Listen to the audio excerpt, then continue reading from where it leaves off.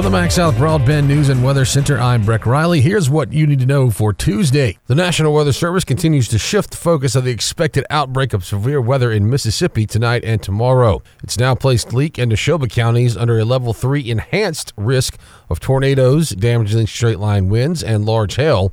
Atala County remains under a Level 2 slight risk. The storms could begin in western Mississippi as early as tonight, but most of the state won't see severe weather until after midnight and through the morning on Wednesday. The threat of flash floods is also increasing, with 2 to 4 inches expected and 5 to 7 inches possible. And forecasters say winds will be picking up this evening ahead of the storms, with gusts up to 40 miles per hour possible in areas including Atala County and Leake County.